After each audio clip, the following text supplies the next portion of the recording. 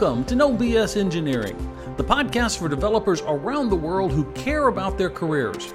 Join us as we share ideas, war stories, and talk with special guests about how developers can up their game and move their career forward.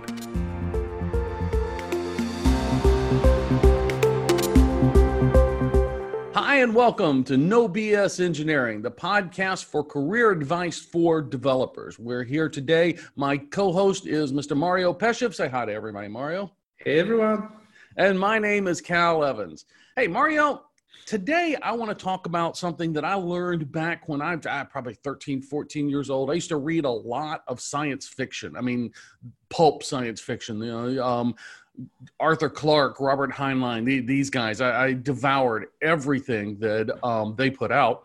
And one that really stuck with me was a concept by Robert Heinlein. It was from his Time Enough for Love book, but he carried it over through carried over the concept through several of his books. That he basically said specialization is for insects. Let me read the quote to you.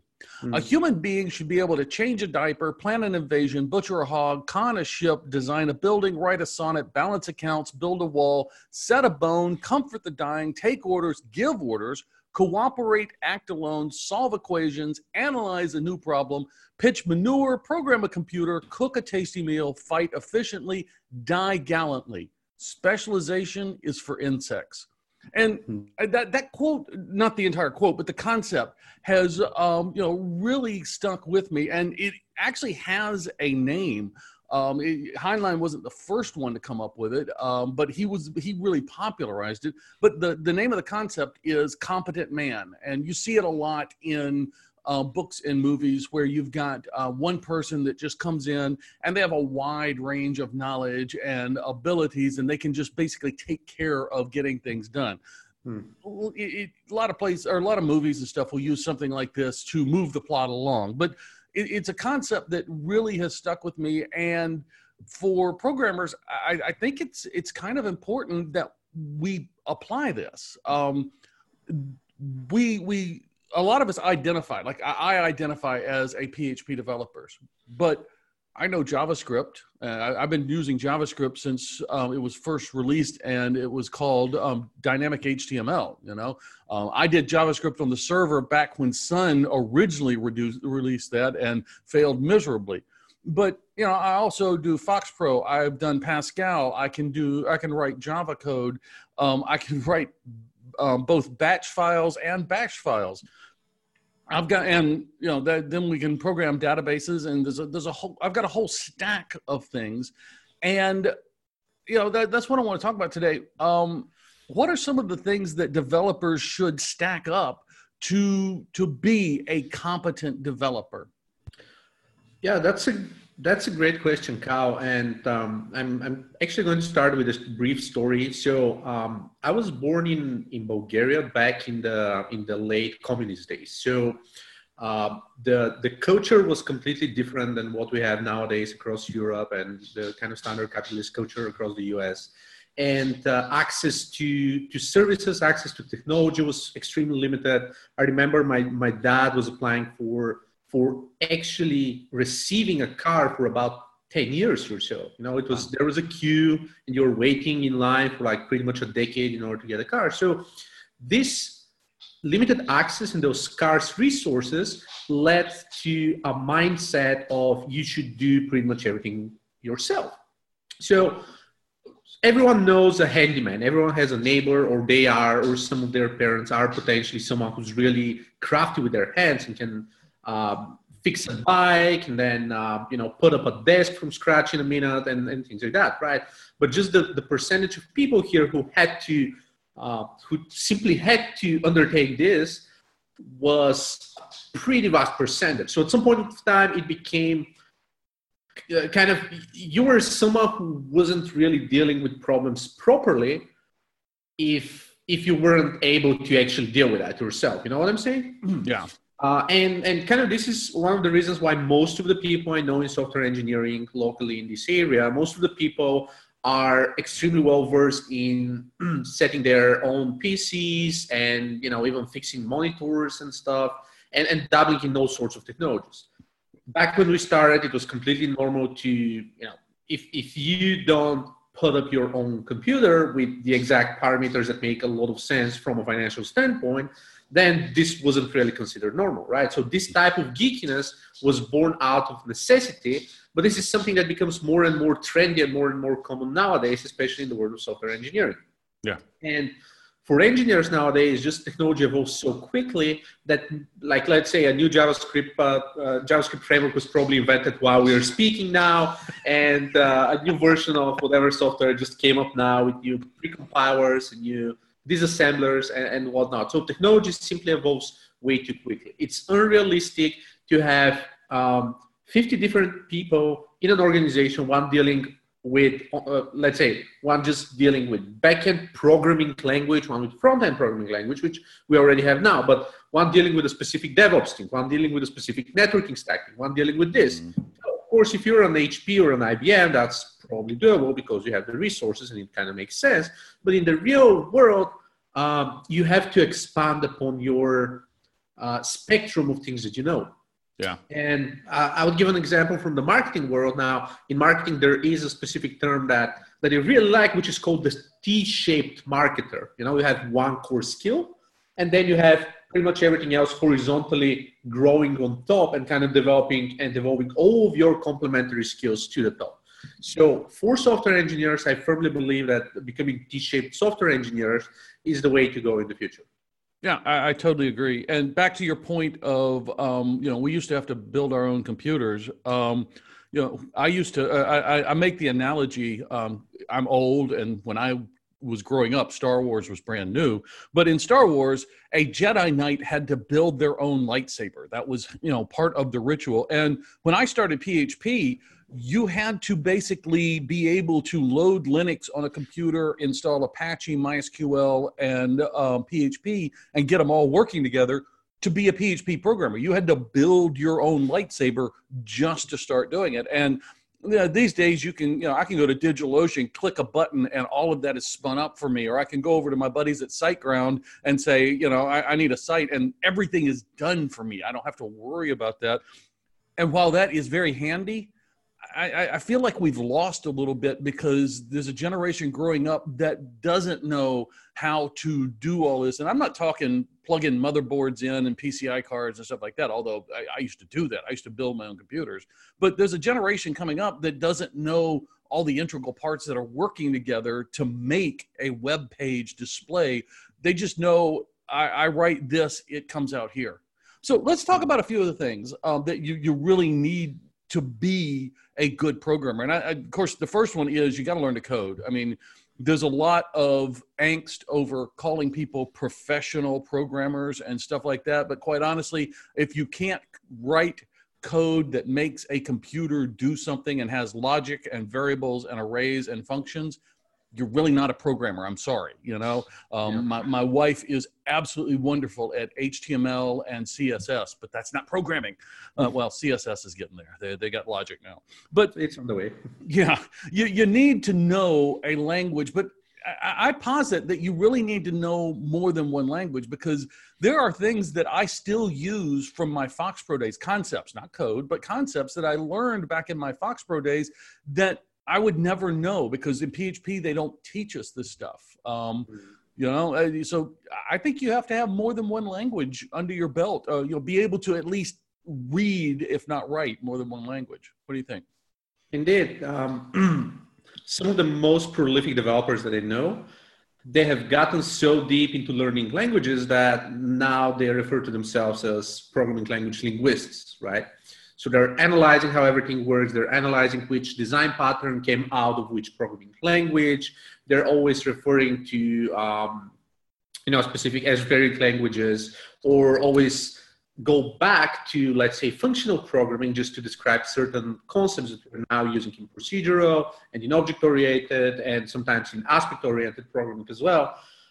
So that's definitely something that gives a lot of value. And I can tell for myself, I've studied specific things or specific concepts or paradigms in certain programming languages, but then when I have to apply them in others, sometimes they make a lot more sense, or sometimes I say, well, it doesn't really click with me. And Just an example, in Java, object-oriented programming is something I wouldn't be alive without, pretty much, right? Yeah. It's just something that's so deeply embedded that everything in enterprise Java is just based on enterprise Java beans and enterprise containers, keeping state throughout the process, a humongous application pool. So it works in a completely different manner. In PHP, of course, we use it quite a lot for various reasons, but given the fact that every single page refresh, so to speak, unless it's Ajax, it's actually invoking a completely new process or a completely new thread, which is starting from scratch and reading everything from the get-go.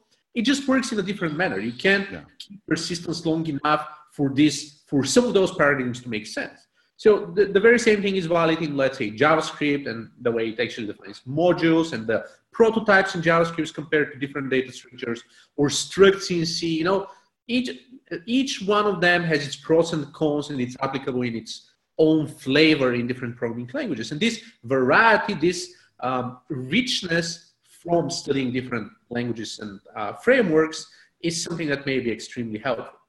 And to kind of offset that, the programming language itself thing, it's just as relevant when interacting and kind of dealing with a product type of solution. And one example of that is actually managing a project.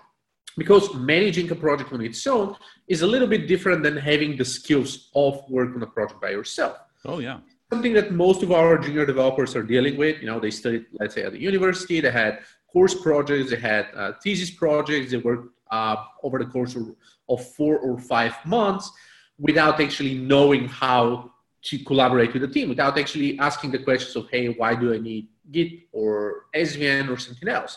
Or without perceiving the idea of adhering to code quality standards matters, because getting a bunch of people in the same room, it's a lot easier if everyone is following the same calling standards.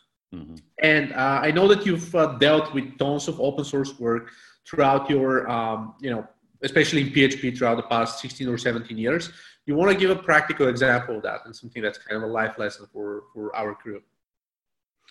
Boy, you hit me.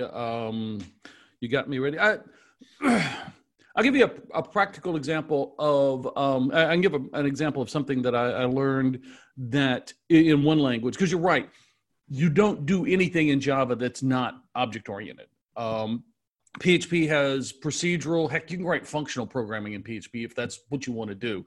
I've seen people do it. I don't like it, but it's wonderful to do. But in Java, everything is object-oriented. I came to PHP roundabout from the FoxPro community. I had a brief stop for a year or so in Pascal, but I did a lot of work in FoxPro, and that's where I really learned object-oriented. And to show you that you have to have more than one of the concepts I picked up in FoxPro was that you do wrap everything in an object. And we used to wrap the settings for our application, because if I had to go in and change something, it was my responsibility to change it back when I was done, Mm-hmm. And so we'd wrap everything in an object, and we would change the setting, but in the object destroy, we would make sure that we had captured the original state so we could change it back. And mm-hmm. This is not a concept. PHP has the destroy method, __ destroy, but it's not a concept we teach a lot. And I was using it just the other day. I'm doing these selfies now and posting them online. And I looked, and my temp directory where I saved these things is filling up with all these images. And so I wrapped it in an object, and I said, on destroy, go delete the original image. I don't need that anymore. You bring over important concepts, not you're not going to bring over language or actual code, but you bring important concepts, and everything teaches you something different. Knowing is cool. Sharing knowledge is even cooler. In my book, Uncle Cal's Career Advice for Developers, I share with you 5 of the most important pieces of career advice I've learned. Get your copy today by pointing a browser at bit.ly/Uncle Cal. I want to share this knowledge with you.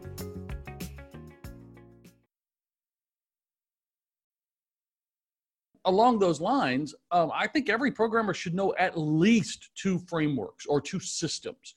I use I use Slim PHP as my API backend. I just wrote this selfie thing that I did. The backend is written using Slim 4. I love Slim, but it's also using WordPress. And I'm going to count WordPress as a framework because it is now complex enough, and especially with the REST API, you can actually build complex applications based on WordPress without actually using WordPress as the front end.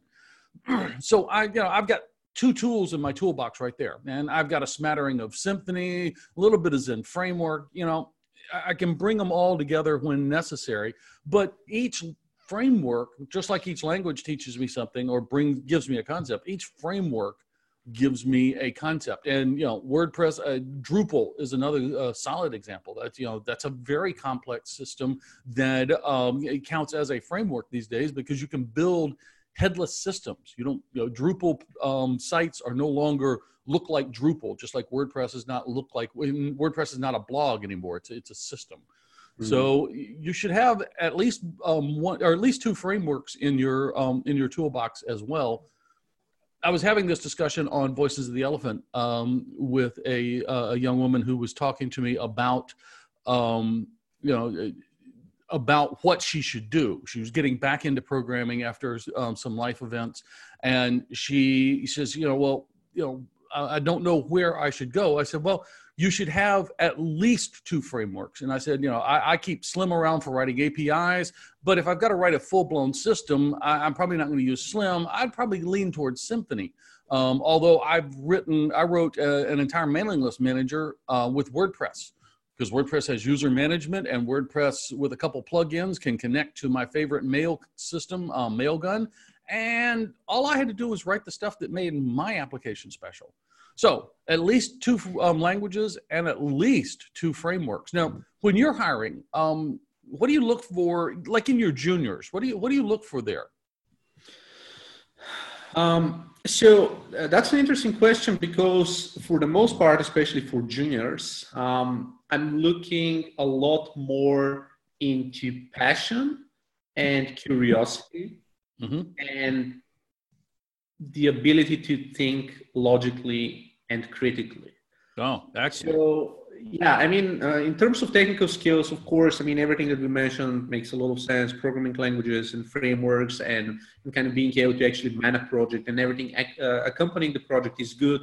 Version control, maybe some people have played with Docker just because it's sexy nowadays, or, having other type of virtualization, which makes a lot of sense. But for the most part, what we really look for is, just the passion and the logical thinking.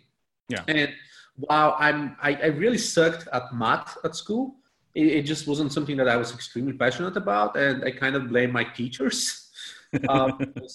Like now, kind of more than a decade later, but now I can appreciate some of the beauty of mathematics, but it just wasn't presented this way to me.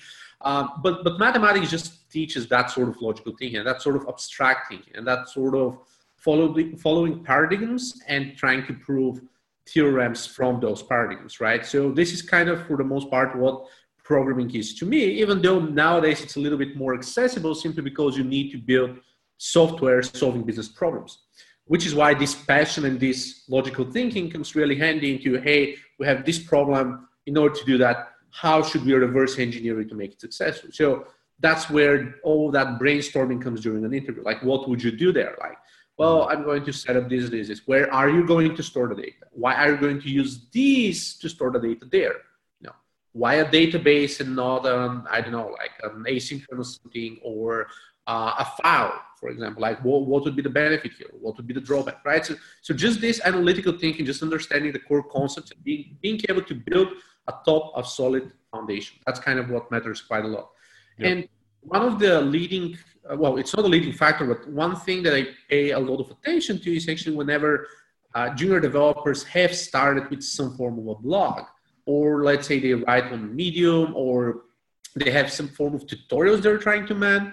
Like just a year and a half ago or so, we hired a junior who had teach yourself kind of plugin development course. So he had several YouTube videos doing live demos, building plugins from scratch. So even though he wasn't all that experienced, it was something that showed me that he's passionate enough to learn and enjoys teaching, meaning that he's capable of synthesizing data into a structured manner, which is suitable for educating people, especially given the fact how important it is to actually man inline comments and documentation at work and a bunch of other things. I know that you're also a prolific blogger since, forever, and also very active on social media, just, pouring a lot of your heart there. So what's your take on developers spending time on writing and actually maintaining some form of blog presence for sure? Oh, I think it's imperative. I want to back up real quick and say you hit the nail on the head when you said curiosity. Mm-hmm. That's when I'm hiring junior developers have no, they have no body of work or roadmap to show me that says, look, I can do this. But if they can show me they've got 5 GitHub repos about 5 different things, even if they're not working, they've taken the time to investigate stuff. That's what I look for in a junior developer. But you spoke about writing and blogging. If I see a junior developer writing up tutorials or writing up blog posts, this is what I learned, I know immediately that person is on the track to be a senior developer. Because in my mind, there are 3 levels of developers. You got junior, you got mid, and you got senior. And a junior is just learning. A mid is competent programmer. They understand, they built up a set of skills. They know how to code. They know how to basically manage a project. They got a smattering of DevOps. They're good, solid programmers. The only difference to me between a senior and a mid-level and a senior developer is that ability to mentor others. That is critical. And when I see a junior starting to write and starting to blog and starting to speak at user groups and stuff like that, I know that person probably has what it takes to be a senior because they're actively interested in teaching other people. So let's get them the skills they need. And at that point, when I see people doing that, I know that I need to start investing in that person because that person's got long-term potential. Yeah, couldn't agree more. And of course, that brings us to speaking. I learned very early into my career that I love the sound of my own voice. So I got into speaking. We talked a little bit about this with Dave Delaney in the last episode, but I got into computers because I didn't want to deal with people. I'm actually a little bit of an introvert, and then my career took this strange turn into developer relations, and now I do more interacting with programmers than I do interacting with writing code.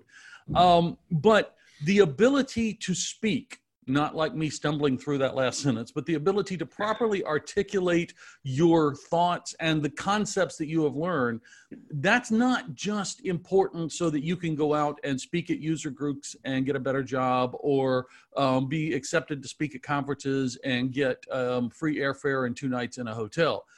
The ability to communicate is important in your day job. I've been in situations where as a mid-level programmer, I was called in to speak to the board of directors and explain where we're going with this project. Because I was the lead on a project, even though I was mid-level, I was the lead on a project. And I had to, present this information in a way that they could understand. And so that meant being able, I used to have on my business cards that I was a geek to English translator because I had to be prepared to explain things to people that were smart, but not necessarily smart in my areas. So, speaking is an important skill that you need to master, not just for speaking at conferences, but because it's going to help you in your career. Indeed. And I definitely agree with this. And actually speaking, I started teaching since I started a job about some time ago in a training company that also had an outsourcing / development division, meaning that I actually enrolled in a technical course. I was a little bit more advanced, which was kind of my benefit. I was kind of cheating the system, starting a little bit more experience than needed. So they kind of liked me and they said, well, we're just rolling out a bunch of different training courses here and we need more trainers. So how would you fancy actually applying for one? I was like, well, I'm, still a junior and stuff, but like, this sounds super exciting. My kind of the leader of the academy was someone who was extremely well known here. He kind of won a award from the president for accomplishments in the IT world. So kind of a very notable figure. So I was going to pretty much work directly for him. And as we know, developers often join companies because of managers, and that's kind of what I did. I was like, well, I'd rather do a lot more coding just to catch up sooner, but having the opportunity to do kind of half-time coding, half-time development work, half-time coding, half-time speaking with this specific individual, this would have been a blessing, and not the one in disguise, but an actual blessing. So having this opportunity for me was extremely revealing, in the sense of that's when I figured out that I need to understand the concepts and the principles behind what I was doing on the job. So I was spending some time at work solving actual problems, but it was hard to actually explain those problems. So I had to get back to the basics and read documentation, read man pages, read whatever else was accessible to figure out why I was actually doing this, what other alternatives were available, and why was this solution the best tool for the job. Yeah. And that's kind of another reason why speaking is so crucial. And this is just to complement what you just said about articulating your thoughts, simply because communication is by far number one most crucial and most important thing for every organization across the world, period. I'm just betting pretty much my life on that. And you articulated that much better than I did. I felt like I stumbled through that last one, but yeah, that you need to be able to communicate your ideas to others, and sometimes that's other developers. We have great things like design patterns and all this to help us communicate with other developers, but sometimes that's not developers. It's non-developers. I used to call them muggles, but I have come to the realization that people that don't program computers are not stupid. They're just smart in different ways than I am. So, they have their own skills. Hey, one of the things I think that is very important for programmers is to have some kind of non-computer, non-monetizable hobby. I mean, all of us, we get excited, especially those of us that are passionate about programming. We get excited about programming. And this is, given my choice, I'd code 8, 10, 12 hours a day. That's just what I enjoy doing. But later in life, in the past 10 years, I've come to realize that there's got to be more than me and this screen. And so I've got two hobbies that I actively participate in. One, the lovely and talented Kathy and I both have pistols, and we'll go to the range once a quarter and run some ammo through our pistols, and just practice. And for me, it is, it's the part of it is the whole self-defense thing, and I know Europeans don't really understand that. Me and Michelangelo Van Damme talk about this a lot, but part of it is just the precision. I want to get better. I want to show that I am getting better at this skill, and so I enjoy doing it, and so that's why we go out about once a quarter. And my other one, and this has become a passion of mine, is scuba diving. Now, I am now at the lowest rung of professional diver. I've actually been paid to lead people on dive trips, so I am a professional diver. I'm never going to monetize diving. I'm never going to make my living on diving. Quite honestly, I can make more in a week of programming than I could make in a month of diving, as being a dive master or a dive instructor. But I'm passionate about it. And I love the fact that one of the things I love about diving is cell phones don't work underwater. So there's no Twitter down there. Nobody's calling me. I'm not getting text messages. It's just me. And, if I'm not leading a dive, it's just me and my buddy and what's around us. And I can focus on something other than writing code. And my mind goes into a relaxed state. And I really think that it is imperative that developers, especially those of us that are passionate about coding and just love to code, find something else that we can do that gets our mind out of the code. Side note, I also take back a lot of cool ideas from diving, concepts and stuff like that I can apply to my technical world or my programming, and things that especially help me communicate. Since I deal a lot with teaching other people how to dive, I find things that, hey, this technique works. Hey, I can apply this in teaching people how to program. Yeah, so hobbies are something that I'm finding I'm finding it very interesting because I know a lot of people who are great developers and their hobbies are so diverse that I'm trying to analyze that. I'm trying to find some form of a kind of explanation or some form of a hack. Like, let's say, well, I'm going to take it a step back. So back in the day, and actually I've been trying to find this, but there was something like a hacker manifesto or a hacker journal or something like that, but I'm failing to find the exact quote. And someone said, you know, a lot of the great hackers out there, they are great linguists, meaning that they can actually articulate their thoughts, which is why some of them are actually grammar Nazis, which is interesting. They do enjoy fantasy or sci-fi or that sort of reading, simply because they kind of develop their imagination and creativity and just abstract thinking.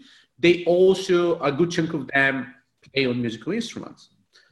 And those are kind of three of the ground. It's not requirements, but common prerequisites for becoming a hacker, meaning that not everyone having those traits is a hacker, but if you look at many hackers, probably nearly half of them are going to fall into those categories, which is something that I started observing over time. And I saw that more and more and more of the people that I know that are great geeks, so to speak, they were actually fans of, say, Douglas Adams and Terry Pratchett. They were, in fact, dabbling with being the master of the feather, so to speak. And I'm not specifically talking about grammar, but, you know, just being able to articulate their thoughts and just passionate about words. And there are lots of musicians in this community too, which is curious.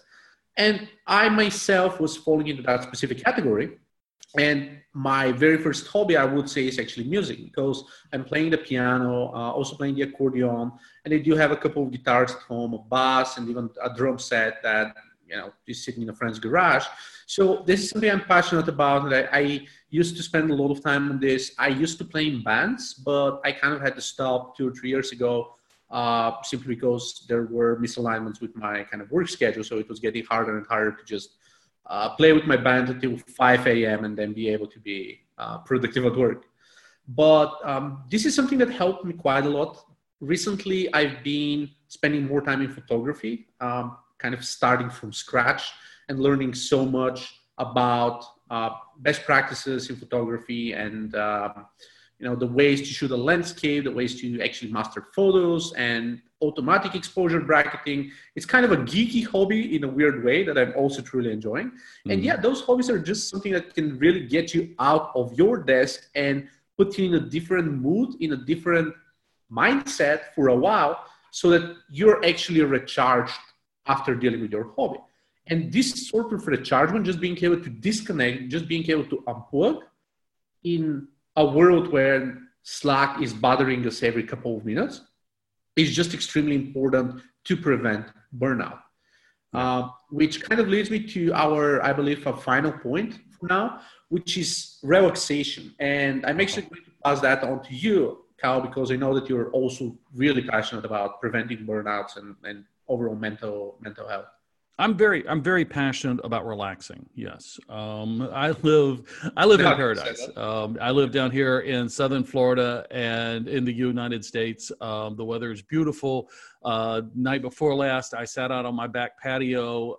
There's a golf course in my backyard. So, you know, I've got nice big sky, open skies. I sat out there, watched the sun set and smoked a cigar, and just, I didn't have a phone. I didn't have my iPad. It was just me. I had my little Bluetooth speaker, and I was playing just instrumental music, and I was just sitting there and thinking. And I think it's so important. Like I said, this is one of the reasons I love diving is I can't be communicated to, but it's very important for every developer, since what we do is so taxing mentally that we just shut down every now and then, even if it's only for 30 minutes, just stop, shut down, turn off all your communication devices, and just stop and smell the roses. Think, you know, let your mind wander. It's amazing the things that you'll think of, you know, if you just let your mind wander, and not that those are going to be immediately applicable to anything,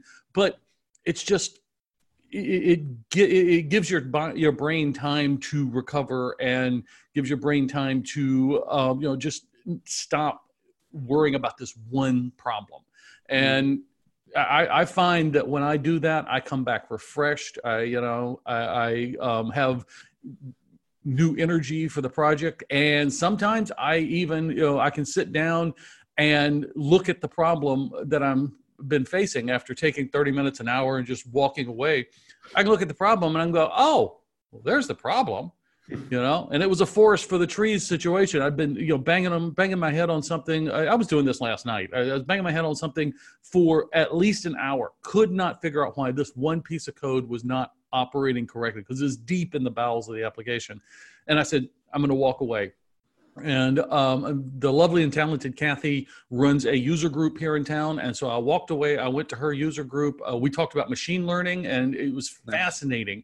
And I come back and I sit down, and literally it was like somebody had just circled the problem in crayon on my screen and said, look here. And I was like, well, okay, now I get it. So being able to just step back and relax, take time to smell the roses, as we say, that's vital in the industry that we work in. And anybody who's not doing that is going to have serious burnout problems. Kind of almost as a wrap up, I'm going to share something that's slightly contrary to what you're saying. And I believe this is going to be helpful for people who actually deal with some form of ADHD or just being grinders who really can't stop. I personally cannot put my brain to a break intentionally unless I distract it with something else. So, there are two types of breaks. You have the passive break, which is what you just explained, which is wonderful. And people who can truly enjoy that, I respect that quite a lot. And you should definitely learn to do that. I, just as my mom, am really fond of an active break, which is sometimes it is an exercise, even though I'm not the exercising type, as most developers. But sometimes it's just dealing with something else, like let's say reading a book. I can't think of everything else that I need to do. I can't think of my backlog. I can't think of a kind of programming problem I'm solving at work. If I have focused myself and my mind into something that's so distracting that I'm not really thinking about anything else, which again, reading is one of those things. Driving on a new road is one of those things because, it's just, you have to be careful of the road. You don't know where to turn and whatnot. This is just also something else that you can do. Just attending meetups and kind of talking business concepts or even philosophical topics with other people is something that I'm extremely energized about. Just as you said with the meetup, talking about machine learning and just learning new things. This is something that's energizing me. But the whole point of that, regardless of how you relax, whether it's passive or active, it doesn't really matter.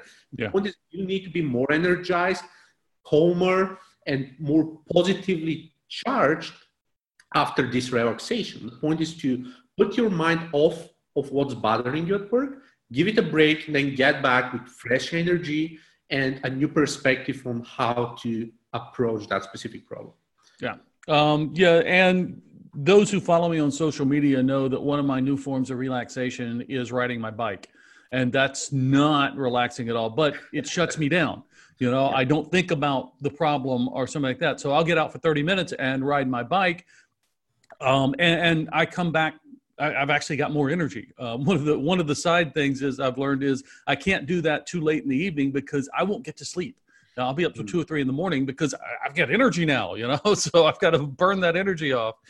Hey, I want to thank everybody for taking the time to be with us here today. I hope you found something useful in this. It's always fun for me just to roll these things around in my head, and I always come up with some new things, and I've got a couple takeaways that I'm going to try to apply in my life. Mario, thank you so much for co-hosting this with me. Really appreciate it. It's always fun to sit down every week and just talk to you. I learn stuff from you every time we talk. Audience, thank you. Thank you for spending some time with us. Hey, if you like what we're doing, do us a favor. Go out to iTunes, leave us a 5-star rating, leave us a comment. If you think there's something we can do better, please drop me an email. My email address is cal@calevans.com. I try to answer every email sent to me. Please drop me an email. I'd love to hear from you and love to hear how we can make this blog or this podcast more relevant to you. With that having been said, thank you for tuning in to another episode of No BS Engineering. We'll see you next week.